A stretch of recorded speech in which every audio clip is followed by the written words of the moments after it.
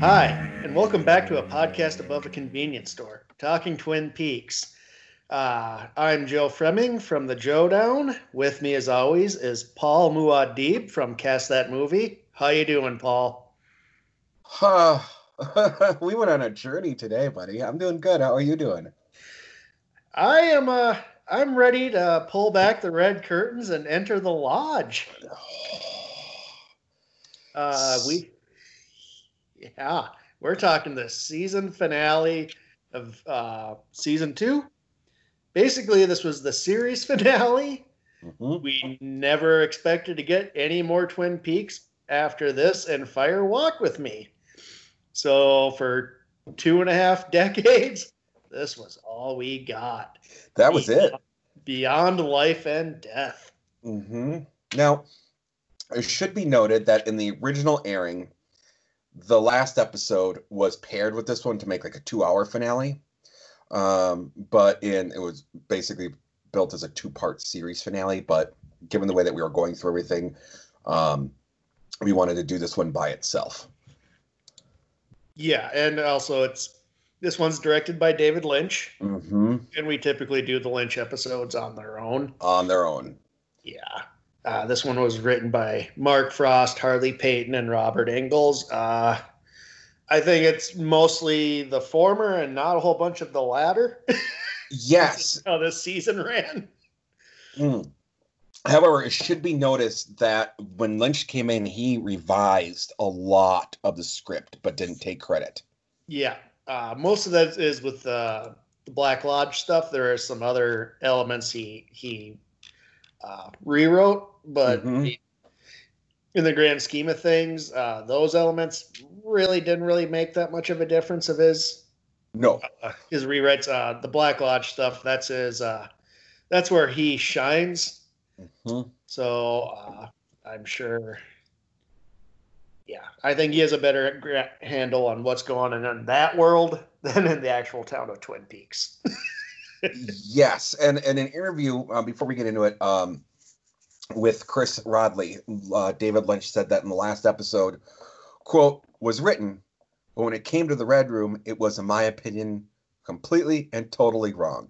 Completely and totally wrong. So I changed that part. A lot of other parts were things that had been started and were on a certain route, so they had to continue, but you can still direct them in a certain way.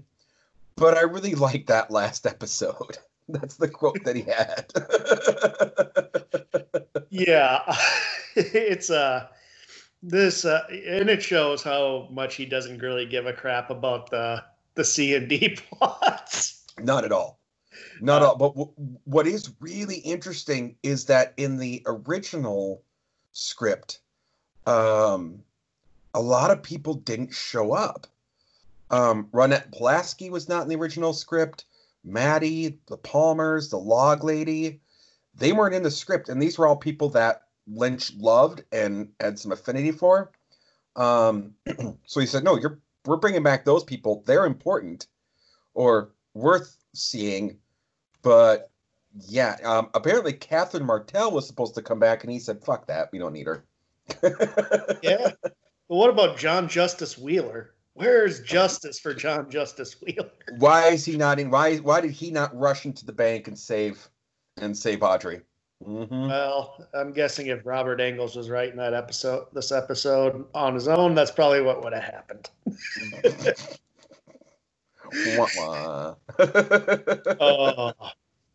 Yeah. So I remember watching this when this came out. Did you watch this? Yeah, you watched. Do you have anything that stick? I just remember being utterly confused, and then being horrified at the twist ending. I did not watch this originally when it came out. I didn't see this till many years later. Remember that I had a guy at school that was supposedly telling me what was going on in Twin Peaks. So what did this? What's this buddy of yours? How did he explain the ending of the series? The ending he explained to me was that Cooper went into Owl Cave and shot Bob and saved the day. Well, I'd imagine that's I wouldn't want to watch that. Right. that was the ending that I was told for Twin Peaks.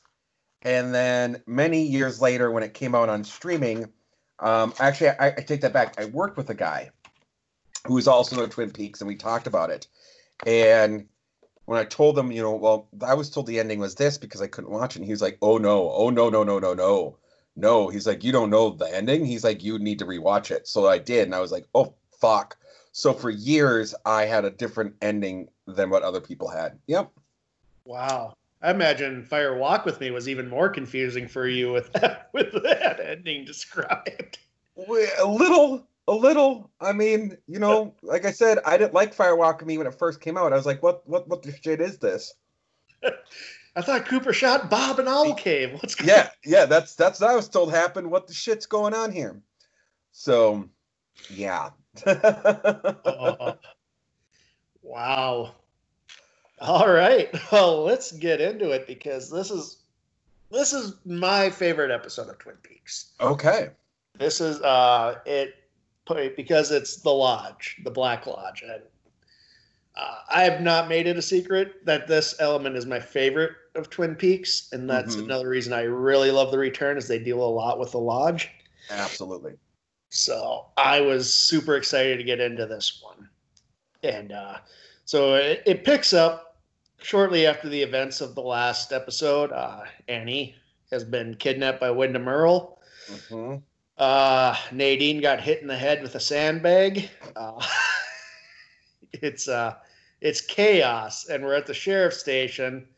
We get a nice little scene with Andy and Lucy. Finally, they get done right this season of time. Cooper is trying to figure out where Wyndham Earl took Annie, because now they realize the Owl Cave hieroglyphs are a map. They're not a puzzle. Yep. And Pete is upset because the log lady stole his truck. It's grand theft auto. And then when she enters, where's my truck? You had 12 rainbow trout, damn it. So good. So excellent. Yeah, and then like right on cue, the log lady comes in and Cooper's expecting her. And she comes in with this oil. This black oil. And they smell it right away. And they open up and they smell it and they realize it's Bob. And for whatever reason what's that? Scorched engine oil. Scorched engine oil. And they bring it around that Pulaski just to torture her? You already know what it is. Yeah, that seemed a little unnecessary, but I think Lynch just wanted her in the episode. Yes. And that's probably the only... It wouldn't make sense throwing her in the lodge. She didn't die. Exactly. The lodge is filled with people. The only people that you see are either dead or lodge entities or Cooper and Annie. Okay.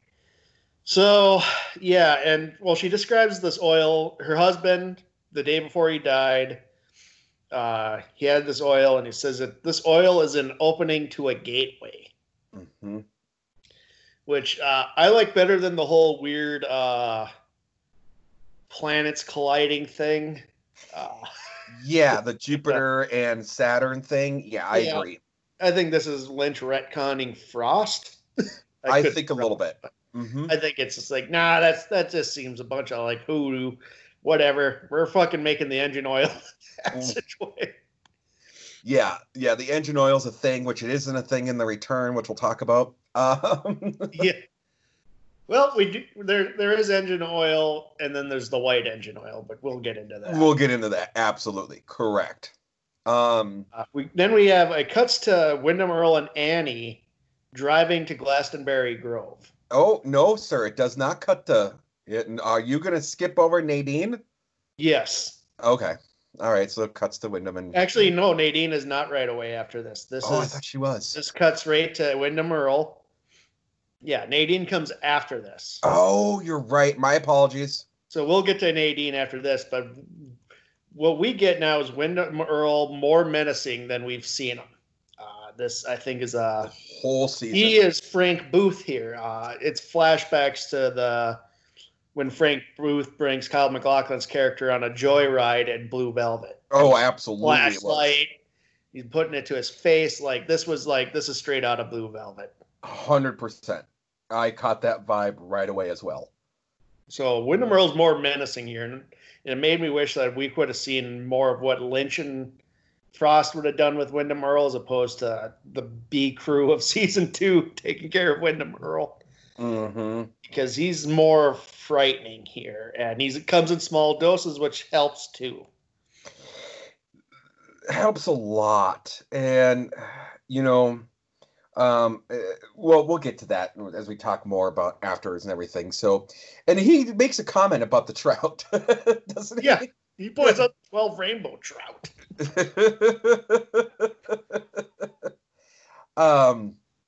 Yeah, and what's weird is Annie becomes super catatonic. She just freezes up and becomes almost hypnotized. Yeah, he does a weird refrain. I don't remember what he says, but it hypnotizes her. Yeah, that's what I got. I took it as she was hypnotized. I don't remember exactly what he said either. I didn't write it down, but I was like, whoa. And then. Do you think he did that because to enter the lodge, it's either pure of heart or with fear? And Annie's such a pure of heart character that he needed her to be a blank slate. I think that's what that was, because you have to have that pure heart and no fear, and I think he needed her to be catatonic and in that mindset. 100%. Yeah, because she's such a pure kind of character that it wouldn't make sense for her to enter the lodge unless she was in some weird mind frame. But yeah, so they walk through the red curtains and into the lodge. Now let's get to Ed and Nadine. God damn it. Where Ed is happier than a pig and shit. He's with Norma. Yep. Unfortunately, life's coming back. Life's gonna come at everybody fast here as Nadine finally comes out of her stupor. After Mike admits that he loves her. Yeah. Yep, Snake's all like, baby, I love you, I need you. This made me realize how important you are to me. And she, everything that's gone on the whole season was basically out of David Lynch's mouth, which was, huh? What? Who are you? The hell is going on here? The fuck is this? Yeah. And unfortunately, this means Ed's going back to his unhappy marriage. Yeah. I was surprised to find out Nadine was 35. Yeah, she looks a little older, but I guess I'm not a good judge of age, I don't know. Yeah. I think Ed would be, because they're supposed to be a few years, that would make Ed 37 maybe. I think he's only supposed to be a few years older than her. He looks older. He looks like in his 40s. Yeah, he looks. Yeah, that's what I thought. I thought they were in their 40s, so I was kind of surprised. I'm like, man, for me being my age, I look pretty damn good compared to Ed and Norma. That was harsh. I apologize. So yeah, she busts into tears. He gets Norma back. Okay, whatever. So now we go to poor cuckold Doc Hayward. Yeah, let's get this out of the way. Well, these are back to back. Lynch is like us. He's just getting so done. He's so done. Mm-hmm. Yeah, so Ben Horn's now at the Hayward house. Yep. Donna has realized that he is her father. Yep. Sylvia shows up. Yes. Basically, why are you rooting these people, this family? Yes. Which is basically what we're asking. Lynch is giving us some avatars here. Pretty much. Yeah, I love it. He's pretty much saying what the audience has been saying, which just goes to show that this would have been better the entire time in Lynch's hands. Yeah. and they get into a fight, and for what we thought for many years, fucking Doc Hayward kills goddamn Ben Horn on a fireplace. Yeah, it's not until Secret History you find out that he survives that jarring punch and then crack to the skull. Which has, and then I was watching it, and when Doc Hayward screams, when Warren Frost does the scream, I was like, oh God, I don't remember him having a heart attack. Yeah. This is Lynch. Like, I'm done. Like, how did we get here? Spoiler alert, David, you left the show. Nobody but to blame but yourself. You and Frost left. Like, sorry, that's just the way it goes. Yeah, it's on you for taking your toys and going home, really. Yeah, pretty much. I mean, we here at the podcast, we throw blame where it deserves to go, and we blamed everybody involved with season 2 through those last 2 huge blocks we did. But if there's anybody who's gonna come here and be like, hey, what the fuck? Like, who does not deserve to say that, it's Lynch and Frost. Yeah. No, I completely agree with that. You guys, they need to own the fact that they walked away pissed off and let the show get to where it was. Yeah. If they would have stuck, I imagine if in an alternate reality season 2, after Leland dies, that's when Wyndham Earl comes, and then they get to flesh him out throughout the rest of the season and not have him lingering in the shadows for 6 episodes. Yeah. And yeah, you're my daddy. Oh God, shut up, Laura Flynn Boyle. Guess what, Laura Flynn Boyle? You did this to yourself too. You wrote yourself and poor James out of the show with your back behind the scenes shenanigans. Yeah, she's her own worst enemy. It's probably the first time, and as I mentioned, it's not the last time this happened to Laura Flynn Boyle. Right. Nailed it.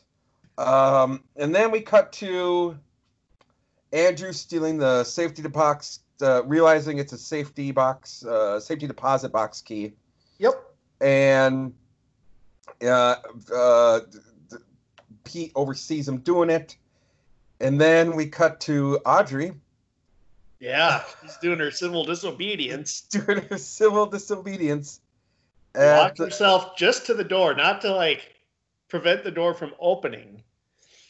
Just on the door. I know, it's which so we polite. have this nice scene where Andrew Packard, like, again, he seems a little. I like Andrew Packard. I think his story is convoluted as fuck, but the actor who plays him does it well. Where he's just like, it's like, yeah, he's pretty much like, yeah, power to the people, I guess. He just kind of opens the door with Audrey on it. I love that. She's like, excuse me. Oh yeah, sure. Yeah. This kind of gives us a glimpse of the Twin Peaks we could have had. Which, yes. I think even look, man, like Del Mibbler. we needed more Del. Yeah, we got him in the missing pieces. We talked about that where he's complaining about the wood sizes. The wood. I ordered 2x4. Now is $1 worth $1 that it was in 1945? Oh, yeah. I'm sorry. We get, and this is like Lynch's version of slapstick humor, is really long, awkward shots of poor Del walking to the water cooler to get Audrey some water and slowly walking back. It's like really long shots. And he feeds it to her. He's like the nicest guy. Oh, here, I'll do this for you. Yeah, he just pretty much pours the water in her mouth for her. Yep. Andrew and Pete go into the safe where the safe deposit box is. Open it up. It's a surprise from Eckhart. Yep. It's a bomb. And for 2.5 decades, we assumed everybody died. Everybody died. Now, here's my thing. Thomas Eckhart was supposed to be kind of a criminal mastermind. Yeah, how long is that bomb going to sit in that safe deposit box? Well, first of all, I mean, that's an intricate bomb, so how did he do it? Right? And the Get other it into a bank, too. The other thing I have with it is, why would you trust anything from Eckert? Why? Like, you should have realized that would have been a fucking, like, just, why? So, but yeah, so everyone... I almost would have preferred it to have been a MacGuffin, and we just never saw what we never saw what it was. Yeah, it would have been like something like Pulp Fiction, where like it's glowing, and you're like, "What is that?" We never know. Yeah. But just blowing it up, it's just. Well, again, how long is that bomb going to sit there? Right. Like, and the part I love though is you see Dell's glasses fly. Yeah, poor Dell. Poor Dell eats it. In Secret History, we find out he was a week away from retirement. He was a week away from retirement. Poor Dell. Poor Dell. Danny Glover, the luck of Danny Glover he does not have. And next week we will be talking about Secret History, but I just want to bring up this part because it just, the answer is, what happens is Pete sees the bomb. He shuts the door. He sacrifices himself to save Audrey. Yes. And then Pete, Andrew, and poor Dell. fucking Dell, are killed, and Audrey's thrown into a coma. Yep. Which, lucky for her. Oh, really? Lucky for her? well, would she had a child from that? Damn it! Spoiler. Rick Santorum would say that was a blessing. Oh, holy shit! It's true. It's what I say. It's horrible, but Rick Santorum would say it's a blessing. It's a blessing. It's a blessing. You should be happy for that coma baby. Yeah. Jesus goddamn Santorum. And by the way, if you don't know what Santorum now means, just look it up on Urban Dictionary. It's a deserved name. So then we kind of get a flashback to the first episode as we go to the Double R. Yeah. Yeah, it's kind of like it's retreading the beats and everything. Helga shows up late. She's like jumpstarting your man. She laughs. It's like these are all from the pilot. Yep, it's all from the pilot. But then we see Bobby is going to proposes to Shelley. Yep. Yep. And it's a long, beautiful, wet marriage. No problems in that marriage. No, none. The interesting part of this scene is Jacoby brings in a clearly shooken Sarah Palmer. Yes. We're gonna this is jumping ahead. We're gonna get in the meat and potatoes, but at this point, Cooper's entered the lodge. Yep.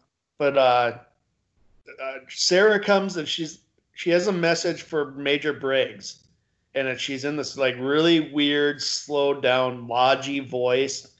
She says, "I'm in the Black Lodge with Dale Cooper." And this is a lot like what Annie says to Laura in Fire Walk with Me. She says, "I'm in the lodge with the good Cooper." Mm-hmm. And he cannot leave. So we get a hint now, and I think I'm glad they followed up with this element of this part in the return. Sarah Palmer plays a pretty big role in it. She's not in it a whole lot, but she plays a significant role. A very significant role. But yeah, she's tied to the lodge entities. Mm-hmm. And I think that was what we saw was that. Yeah, do you think let's just script beat. Was that Judy? I think it was Judy. I think so too. I think it was Judy. Yep.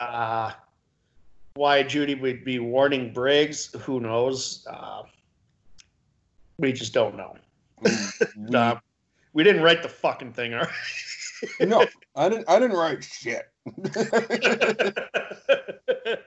off our asses, everybody. Get off my ass. I didn't write shit. All right. So let's get to the meat and potatoes then. Truman and Cooper drive to Glastonbury Grove. Truman remembers that there's 12 sycamore trees in a circle around like what looks like an old fire pit type thing. Mm-hmm. He wants to go with Cooper. Cooper says he has to do it alone. No shit. I mean, Harry, you dodged a bullet. Yeah, you dodged a bullet. Although I would like to see how Harry would have reacted in the lodge. I think he probably would have fainted. He's the one who's grounded in reality. Like, I don't think Harry would. Yeah, I think he would just. He would all. It just. I don't think it would. I think it would have just melted his brain. Like, it just. He's not as. He's accepting towards Cooper's fancies, flights of fancy, but I don't think he'd be prepared for. I don't think anybody's prepared for what they see in that. Well, obviously, no one's prepared for what they fucking see in that lodge. So we should talk. And they have the song, "The Sycamore Tree." Yeah, Jimmy Scott. Jimmy Scott. Let's talk a little bit about Jimmy Scott, if you don't mind. Legendary jazz singer. Absolutely. I don't know much of the backstory of how Lynch got him, but it's up his alley having like a jazz musician, because Lynch loves jazz and that sort of like 1950s 60s sort of thing, so it fits. I don't know how that came about. I don't know either, but what's really cool about Jimmy Scott is that Jimmy Scott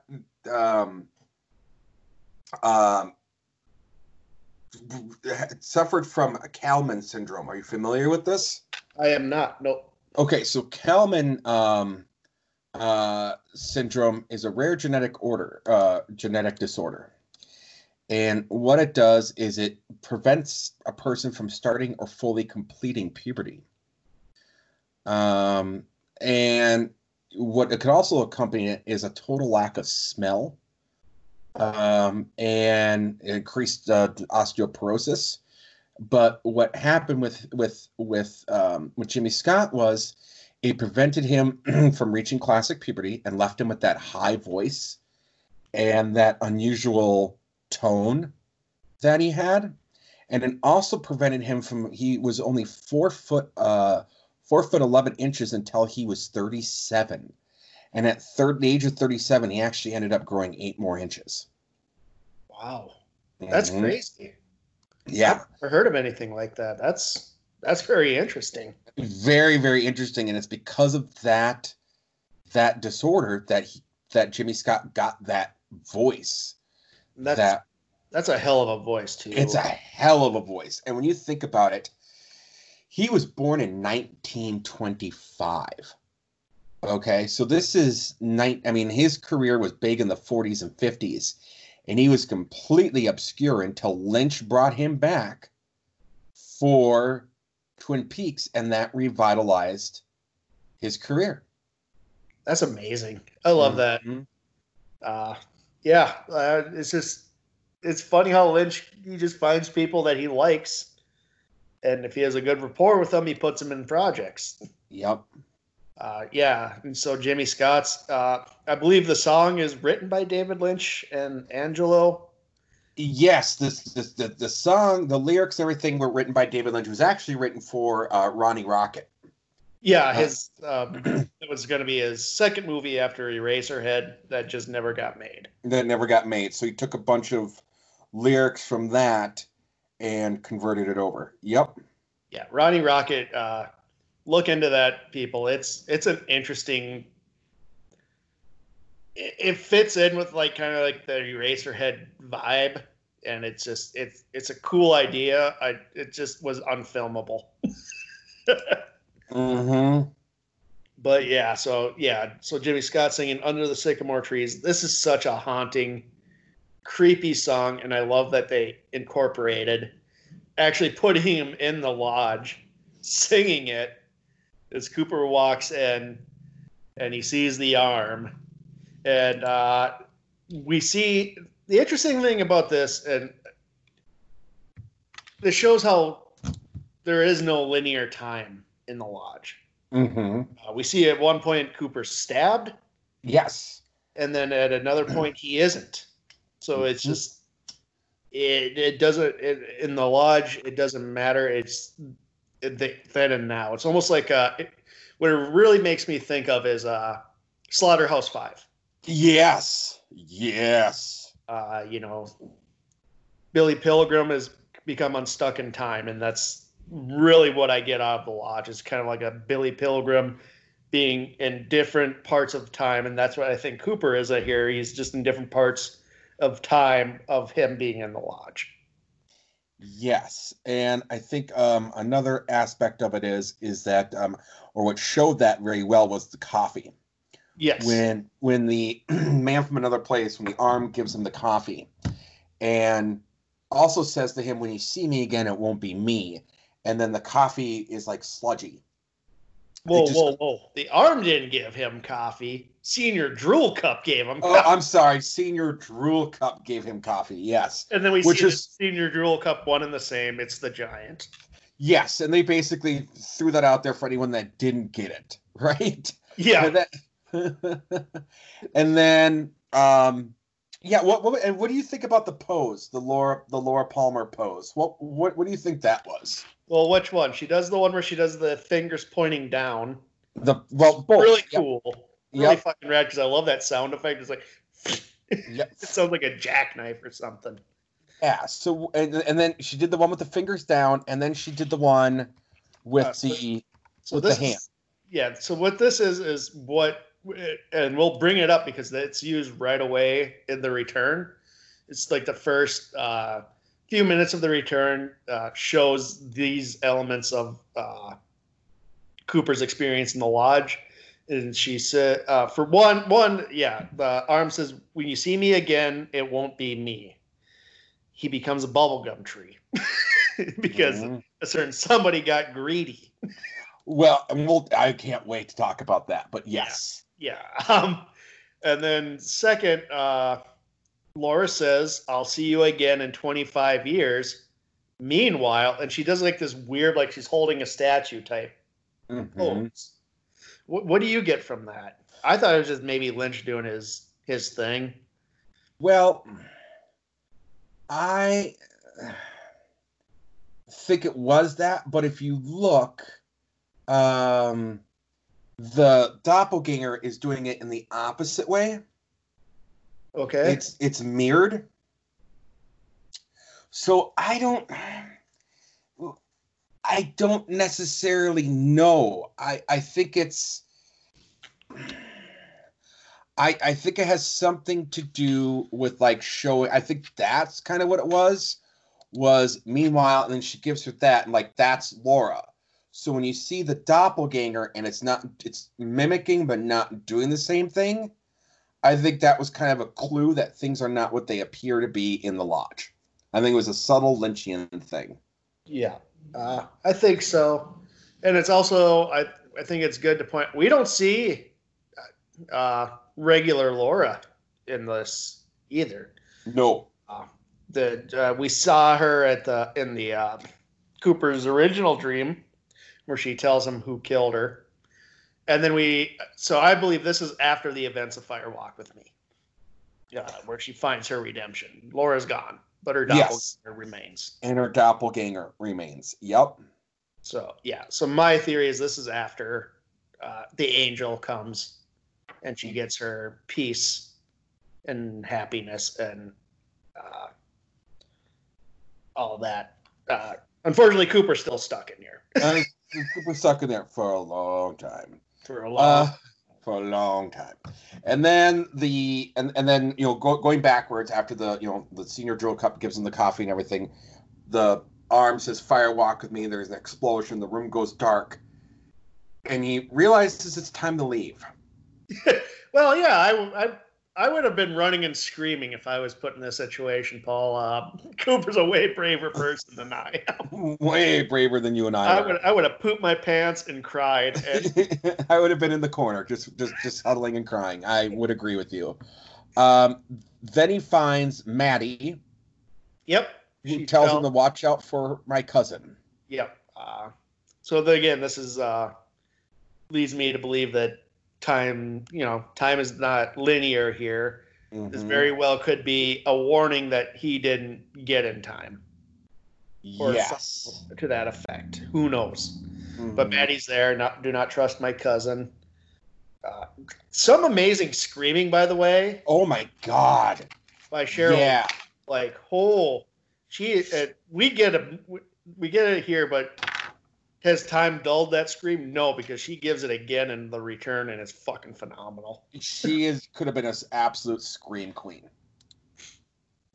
Because the next scene when he walks in and he sees the arm with like contact lenses in, saying doppelganger, and then doing the weird spazzing out, doing the weird spazzing thing, and then Laura doing the mirrored pose, stands up and just starts screaming and runs towards the camera.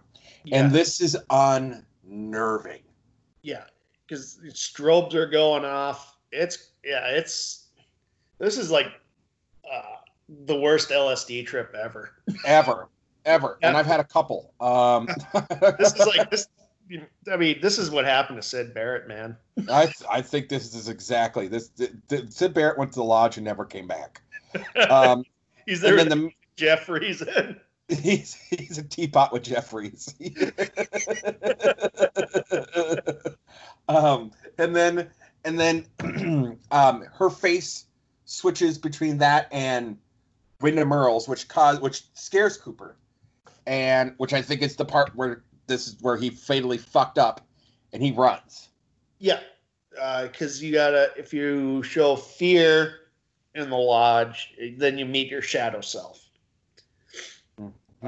Which Hawk brought up in a few episodes back when he started talking about the white and black lodge. Then he's walking and he walks in through one curtain. All of a sudden he's stabbed like he was in Philly. Philadelphia. Yeah, again showing that time means nothing. And it's interesting sometimes when he's walking, the audio of his footsteps are played backward. Yes, you got that too. Yeah, it's a really cool effect that Lynch does. It's crazy. And then he walks through these other curtains and he sees Annie dressed like Carolyn. Yes. On the ground with a stabbed version of himself. Mm-hmm. Which is show it kind of like what happened in Philadelphia. But it's Annie. But then it's funny because it's Annie as Carolyn. Yep. And then next he walks and he sees it's almost like Carolyn as Annie. Yes. It's really kind of it's head trippy. It's really cool. I also think that I think that implies a little bit to the type of person that Cooper is attracted to. Yeah. That Annie and Carolyn were essentially the same type of person. And I think it also goes to show that even though he was with Cooper, even though Cooper started to have these feelings for Annie, that he never got over and was never going to get over Carolyn. No, yeah. It's kind of, yeah. She's warning, like, I'm alive. Like, before, she's like, I saw my killer. I think that's Carolyn as Annie. Yep. Saw the face of my killer. Yep. And then Wyndham Earl shows up. Yep. Wyndham Earl fucks up. Yes. He says in exchange for Annie's life, Cooper must give him his soul. And then he kind of stabs Cooper to try. He punches his fist. He punches his fist and becomes knife. But first, Cooper doesn't hesitate. Cooper's like, yes. Yeah. Cooper's like, done. Yeah. Which is, this pisses Bob off. Big time. This is where Wyndham Earl fucked up. And basically, it goes to show that also pissed off David Lynch, because David Lynch is like, fuck this. And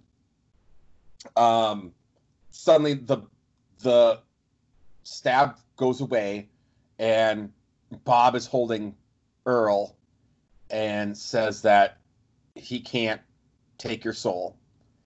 But he's going to take Earl's. And basically kind of tells Cooper to leave. Yeah. Well, what he says is he is wrong. He can't ask for your soul. Yes, that means there are rules then in the lodge. As much as it seems like it's random and anything can go, they have their own strict rules of how they operate. And Wyndham Earl broke that rule. Yeah, big time. And we get this really cool scene where Bob consumes Wyndham Earl's soul, and fire just like it's done in reverse too, which is really cool. And that like fire like Bob just sucks out the soul of Wyndham Earl, and you kind of see like a little golden orb, which we saw in the beginning of this season, and we'll see and a lot more of in the return. Mm-hmm. You'll see Wyndham Earl's, Wyndham Earl's done now. He served his purpose for Bob. Yep. His purpose was getting Cooper into the lodge. This is how I assume. This is how Bob comes in possession of people. Is he has to get them into the lodge. We see that because we see a version of Leland. Where he's like, "Yes, I did not kill anybody." So I think like to become a host, they have to enter the lodge at some point. Yes. Yep. I think that's exactly what that's signifying. Well, speaking of being a host and whatnot, the doppelganger Cooper comes out and starts laughing with Bob. Mr. C. We see the beginning of Mr. C. Yeah, he's got like the contacts in, like where the eyes are cloudy. Look like they're kind of like basically like dead eyes. Really cool effect. Lynch is not a big effects guy in a sense. Like he does mostly like what's practical and like makes sense to him. Mm-hmm. And this works pretty well. Then we have Mr. C and Cooper. Now that Cooper's scared, it's time for Mr. C to pounce. So Mr. C is pursuing him throughout the lodge. Yes, he is. And they're running from room to room. And, at some point, the thing starts to go black. And it looks like Cooper gets caught. Meanwhile, Harry and Andy are hanging out outside the lodge. Yep. Earlier, Andy we had this nice scene where Andy wants to see if Harry wants breakfast. Yes. Which is, it's a nice piece of, it is kind of levity in the sense like we get a break from the insanity what we're seeing, and we see a very like, God, just how much of a nice guy Andy is, and his concern for Harry. Like it's moments like this like I really missed after Lynch Frost leave and come back, because I think we lacked a lot of that. Yeah. Compassion. We lacked a lot of compassion. Yeah. But then it's nighttime again, and Harry, man, like he sees Cooper enter these red curtains, and he sees the red curtains again. And Cooper and Annie are now outside the lodge, and Annie's just jacked up. Her face is just she's fucked. Which leads me to believe, anybody listening to this knows the twist ending. I think Mr. C did that to her. Yeah. We'll see in the return, he's not above beating the shit out of women. Not at all. Nope. I think Mr. C fucked up Annie. Yeah. Mm-hmm. It's just kind of implied here, and like with what we have more information than we did 30 years ago, it kind of makes more sense. As we see after this, in the missing pieces, Annie is rushed to the ER where she has the owl cave ring. Mm-hmm. And nurse taking care of her takes the ring, starting the cycle anew. Starting it all fucking over. And what I am I'm kind of glad they didn't include this in Fire Walk with Me, because it would have really confused Paul, because his version of Twin Peaks is shot Bob in the whole cave. Yep. Cooper shot Bob in our cave and saved the day. That's how everything ended. Jesus Christ, that guy. So, yeah, and then let's get to the end here. Yeah, so it's funny because it's kind of like a twisted version of the ending of Wizard of Oz. Very much so. It's like the reverse, like this evil thing. Like, what would have happened if something evil had come from Wizard of Oz and came into our world, essentially, is what it is. Yeah. Yeah. Doc and Harry are there. Cooper comes to his senses. He's in bed in his pajamas. I don't know how he got in those pajamas. I don't want to know. But he says something. He's very odd. He's very. There's something askew with Cooper now. He says he wasn't asleep. Yes. He's like, I gotta brush my teeth, and he says it very weirdly. And like, this is right away, you know that something's fucked up. And I like Kyle MacLachlan keeps this with the return when he plays Mr. C. Mr. C is like this throughout the return. He's just very awkward. Mm-hmm. You know, he's playing it like this guy does not belong in this world. Yes. So Cooper walks into the bathroom and he starts wasting toothpaste. Pre-Voldemort times where people had that luxury.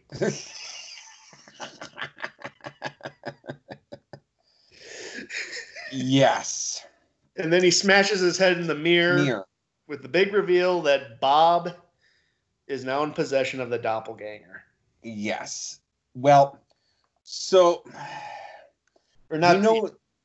Yeah. No. I was gonna say, and they just start saying, "How's Annie?" over and over. Now, before the return, we didn't know about the doppelganger per se. No, we just thought this was Cooper possessed. We just thought this was Cooper possessed by Bob. Now,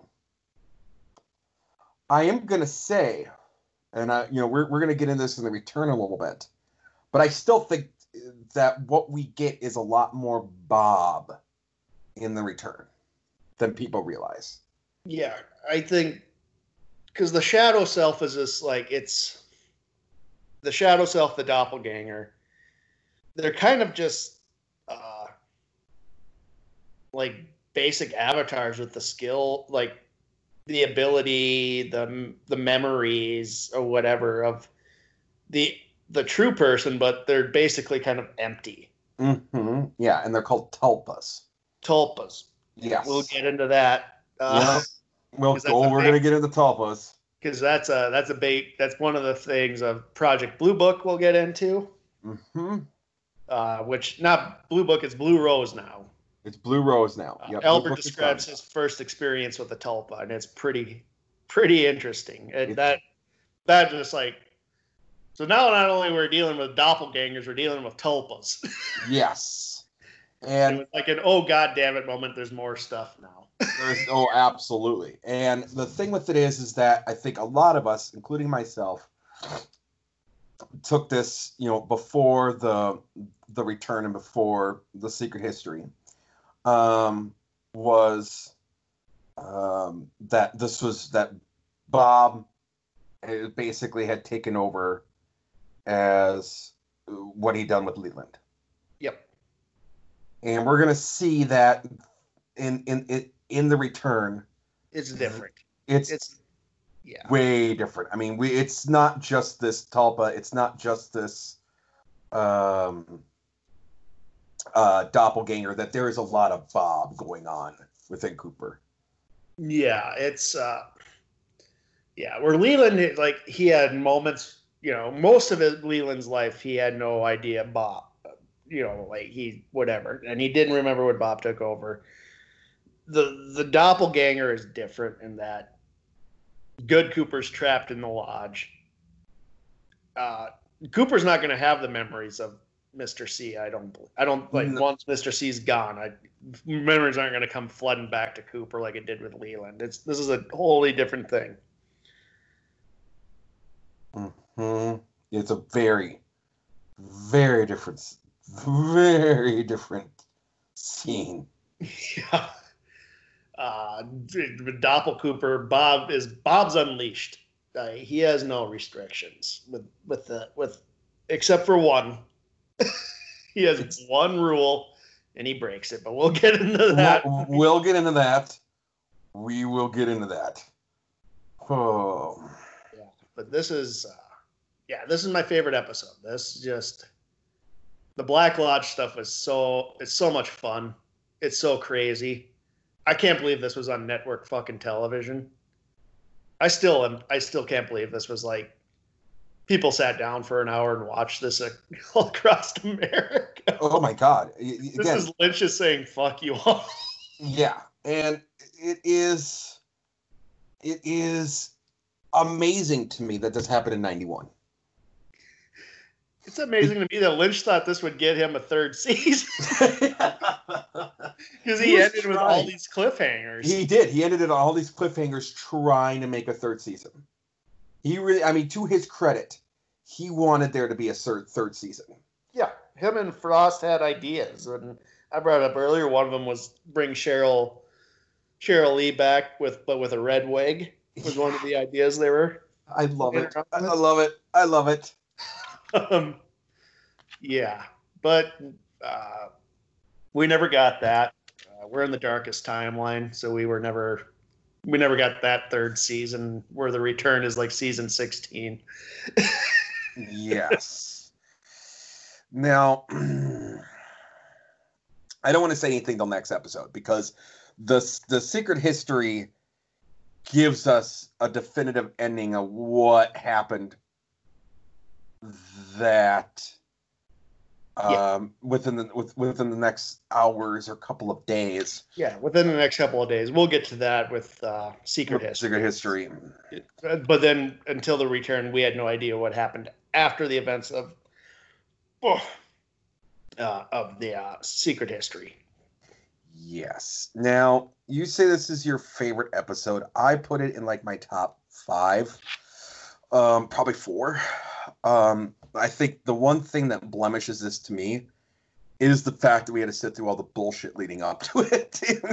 I like how it's just part of why I love it is how dismissed it is too. It's just like this like fuck you attitude with it, which is one of the reasons I love it. Yeah, he definitely is saying. I mean, there's no question here that David Lynch is saying fuck you to season 2. To a lot of the bullshit that happened. There is no doubt in my mind that is what is happening. And because he just throws out everything, essentially, wraps up a few things that would have made people, whatever. I mean, as he said, I mean, there were certain things I had to do, but overall, I liked it. Yeah. And again, it's his own fault. Yep. This is it's not Twin Peaks by Harley Payton and Robert Engels. It's Twin Peaks by David Frost and Mark Frost and David Lynch. Yeah, your names are there, man. Like you walked away. Yep. You have nobody to blame but yourself. 100%. I did like this. I mean, this is the perfect way to end a show like this, though, in a way. I mean, I wish we would have gotten season 3. And the thing is that it did do 10.4 million households, about 12% of the available audience. It was very well received. But that was it. I mean, and really, I mean, even with Fire Walk With Me, even with The Return, even with the missing pieces, nothing really gave us anything. I mean, if you're a Twin Peaks fan and you went from season 2, this episode, into season 3, episode 1, and you had no idea about the secret history, you missed out on so much. That and Missing Pieces. Mm-hmm. Yeah. So if you went from this, skip Firewalk with Me, Missing Pieces, and Secret History, you're lost. Yeah. You're completely lost because we'll get into next week. The Archivist plays a huge role in the return. Mm-hmm. Against all odds. We'll get into that too. Absolutely. But yeah, I think, and I would suspect that next episode, because we're going to be going into a book, will be a fairly long, will probably be another Springsteen episode. Yeah, there's a lot for us to go over. There's a lot of stuff that, it's the conspiracy stuff and the UFO stuff is interesting. There's a lot to unwrap with that. L. Ron Hubbard, Jack Parsons, the Milford brothers. The Milford brothers, even getting in a little bit of Nixon, getting into, even the stuff with Lewis and Clark in the beginning. Yeah, Thomas Jefferson. There's a lot of things that are going to go on. And, when you first start reading that book and you don't really get it, and then once you start getting towards the end of it, when they really start talking about the events in Twin Peaks, everything kind of clicks. I really love how it's done. I do too. That's going to be a good one. It is going to be a good one. It's one of my favorite books. One of my most recent favorite books, I would say. It's fun. It's interactive. It doesn't drag. And the audiobook, too, is amazing for it. If people don't have it as the cast from the show doing voice work, it's great. Yeah, I am not listening to the audiobook because I wanted we'll get into it. I mean, there's even like little secret puzzles in the book. Yeah. Yeah. It's nuts. You need 3D glasses for some things. It's amazing. It's a really, really amazing. And then there's, the way it's written, there's notes in the margins, that are elaborating on things. It is just so fantastic. But I for all what we got, and again, we're great now because we have the return. We have the secret history. We have the final dossier. Taking that away, and again, going back into 25 years, Joe, how did you feel about this as an ending? Oh, God, this was infuriating. It ends on a cliffhanger.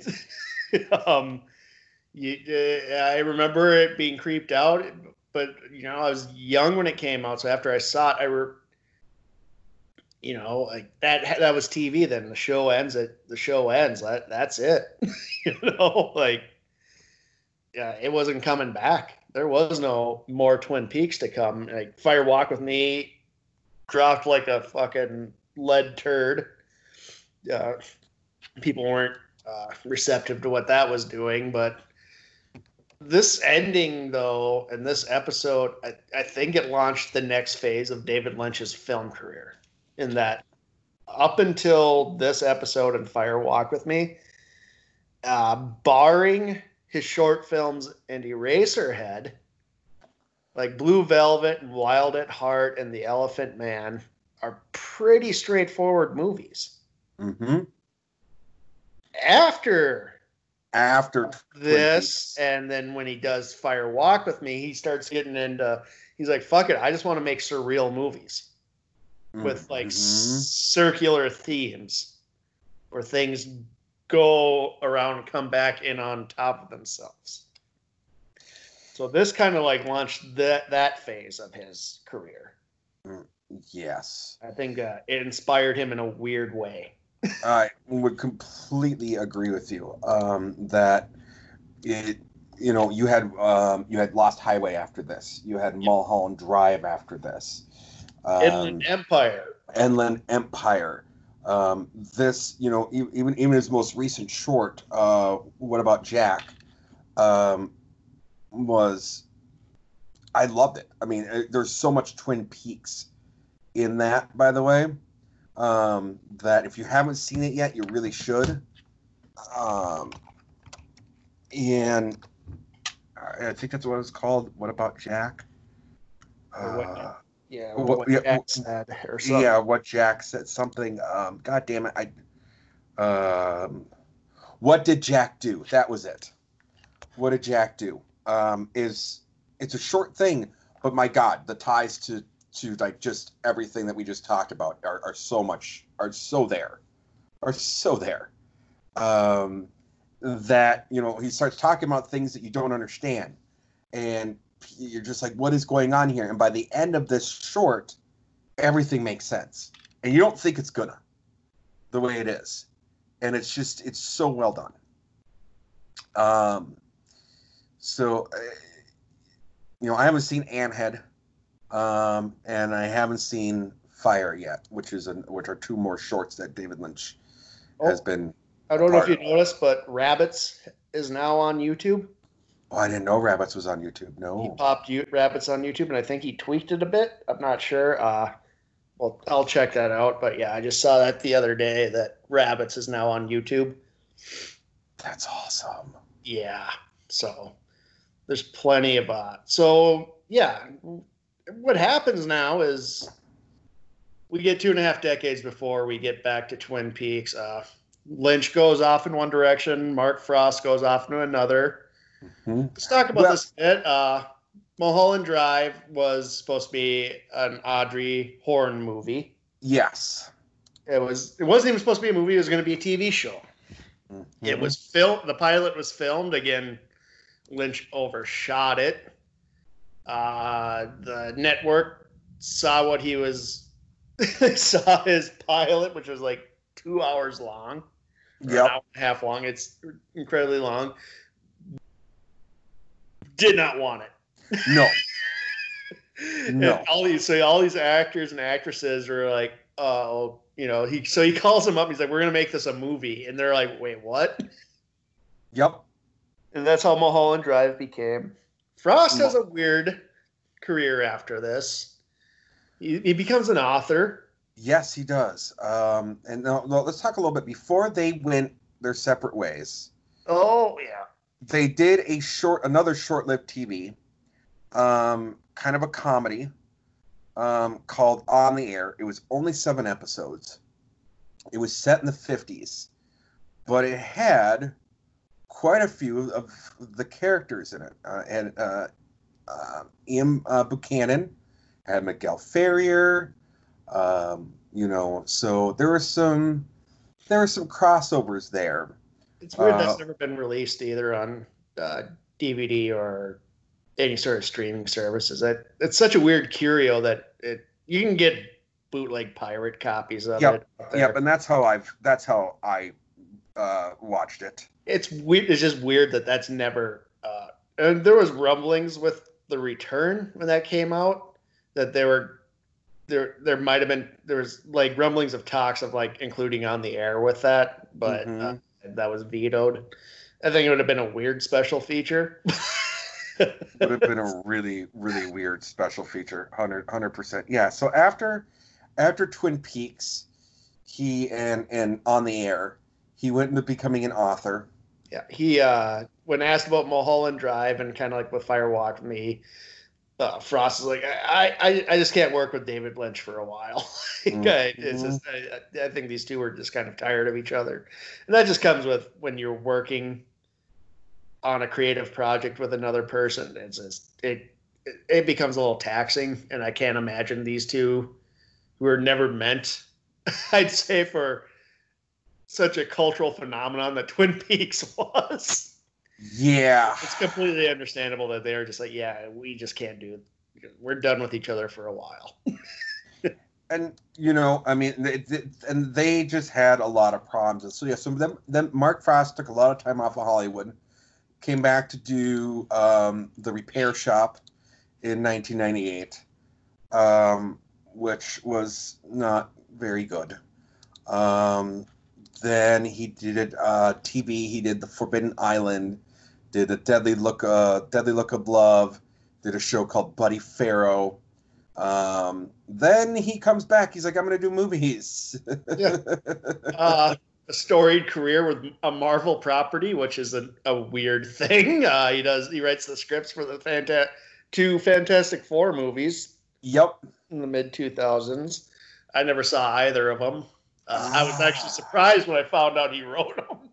I was surprised that when I found out he wrote them. I saw the Fantastic Four, the first one. I did not see the sequel, Rise of the Silver Surfer. I did not see Rise of the Silver Surfer. Are you sure you didn't? Is this going to be like a Speed 2 cruise control, or you're going to fuck you, drop mister. drop that bit, and I'll find out. No, I actually didn't. I never saw Rise of the Silver Surfer. I didn't mind the Fantastic Four. Actually, I thought, especially since they had Michael Chiklis doing Thing, which at the time he had just gotten back in. He was mostly known for in the 80s or 90s for a show called The Commish, where he played it was 1991 to 1996, where he played this commissioner, and it was a kind of a goofy, fun show. But then he really came back for The Shield, which was an amazing show. Yeah, that was kind of like the first of FX's started branching out with more risky shows. They also, around that time, did a show I like called Rescue Me. Yes. It's Leary, dealing with like PTSD with firefighters after 9/11. Really good show if anybody's ever looking to be depressed and laugh at the same time, I guess. Yep. But yeah. Yep. But yeah, The Shield pretty much sprung FX into what we see today. Yes, and his character as Vic Mackey was amazing. That's a tangent, but point is that Mark Frost, was part of that, and then he came back and did the missing pieces, or help with the missing pieces, and wrote the Secret History, and then he and David Lynch decided they're going to do The Return. Yeah, and it took him 5 years to write that.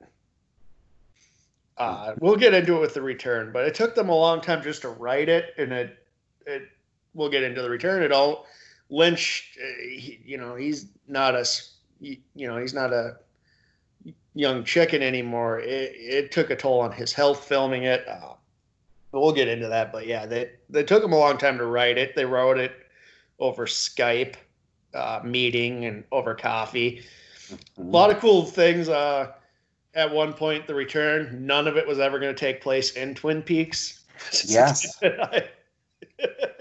Yep. Which is kind of how I felt at many times. Many times.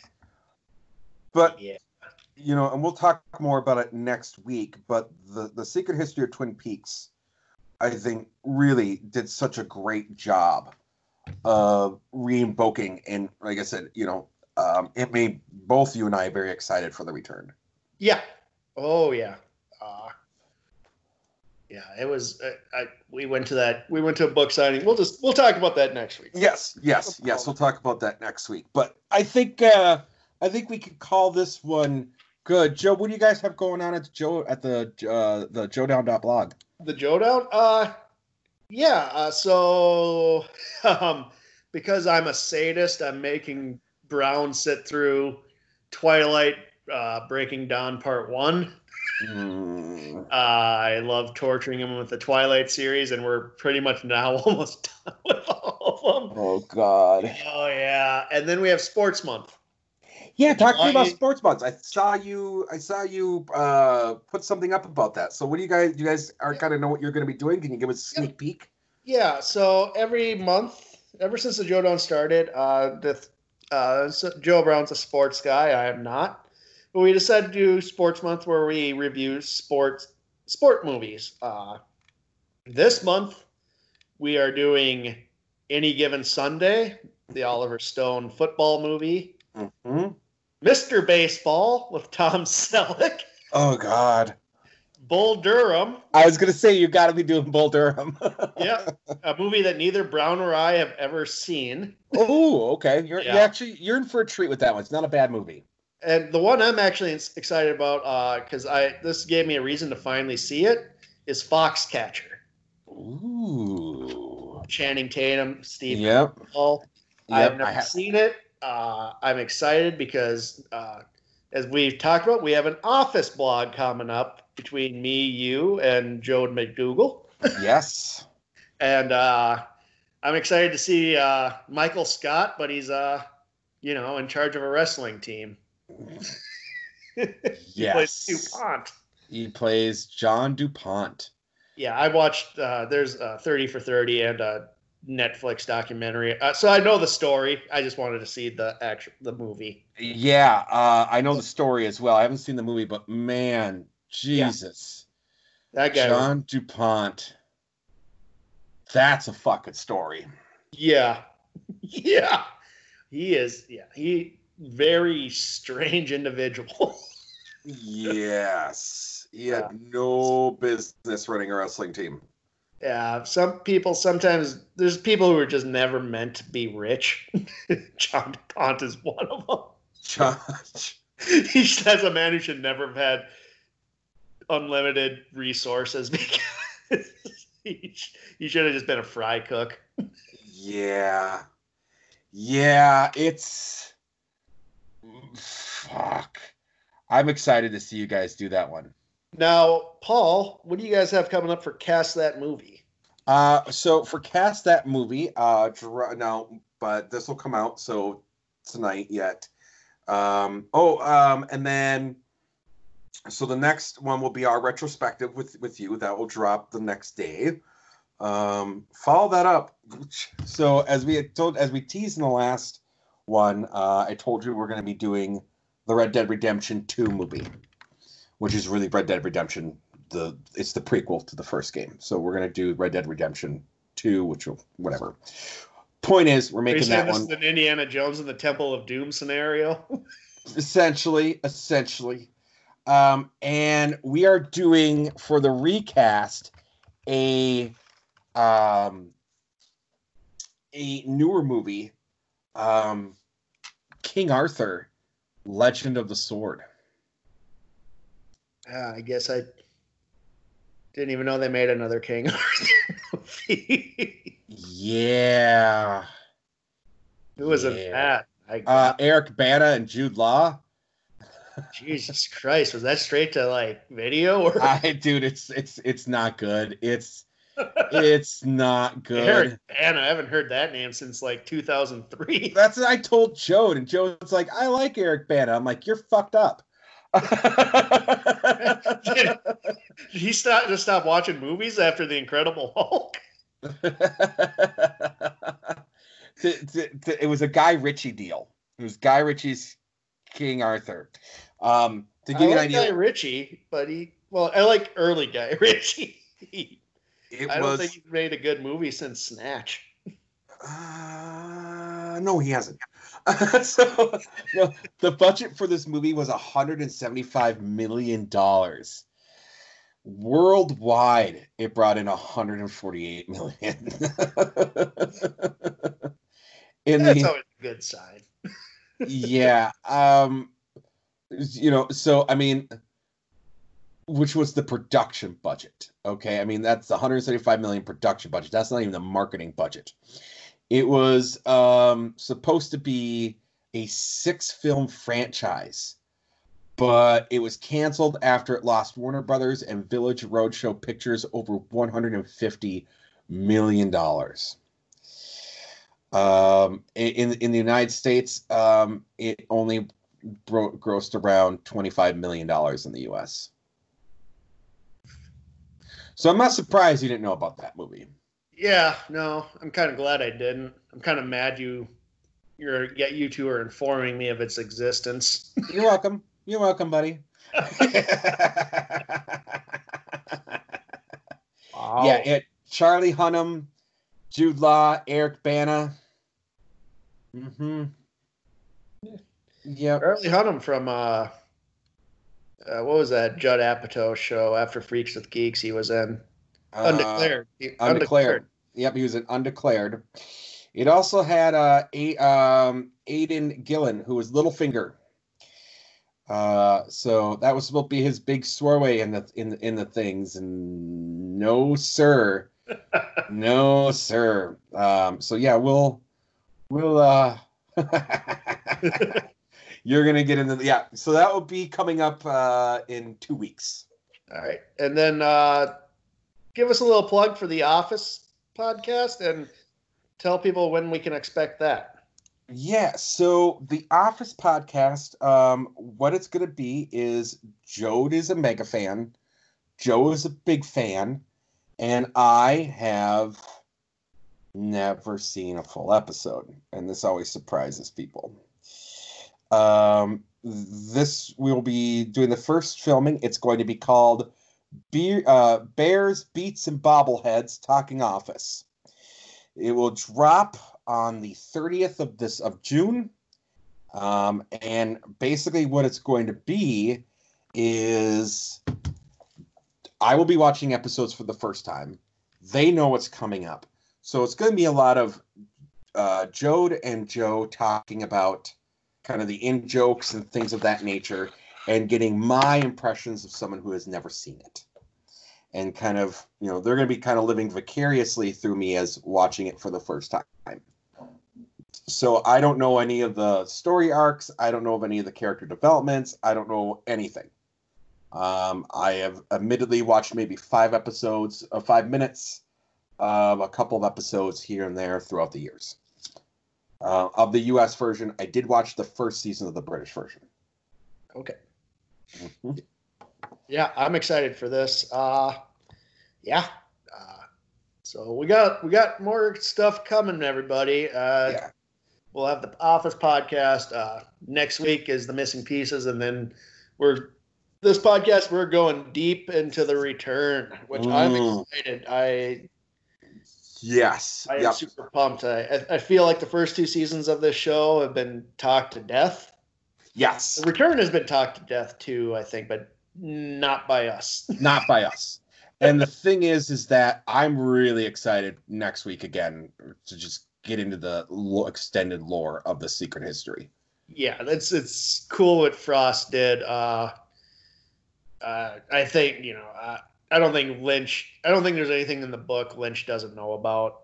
That's one of the main complaints. Is like, well, Lynch never read it. I don't think he had to. I think Frost is good enough that he kind of explained to Lynch what this was, so it's not. Mm-hmm.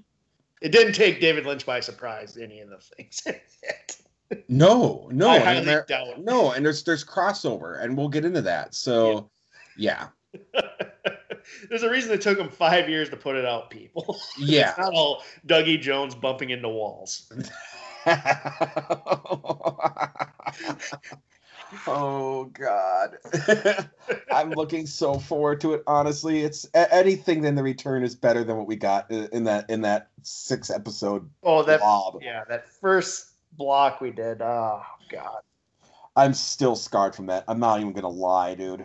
I was just like, that was like the only time I was like, maybe we should just stop doing this podcast. I was fearful. I will admit, I was fearful the future of the podcast.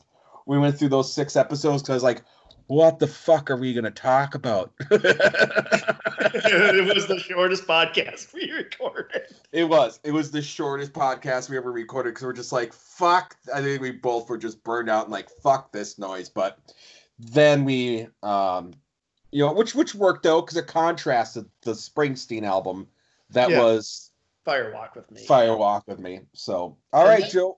And then also after the Return, the last podcast we'll do will probably be a summing up with the Final Dossier. The Final Dossier. Yes, sir. And then that will bring an end to this particular podcast. All good things must come to an end. Yeah. Unless, we'll just wait 25 years and just come back. We'll leave it hanging on a cliffhanger of, what was Paul's ultimate favorite takeaway. And then we'll just cut to black. And then 25 years later, we'll come back and not address it at all. I love it. Let's do it. Let's do it. Let's do it. Well, we'll come up with an interesting cliffhanger for you guys, and come back when we're in the nursing home together.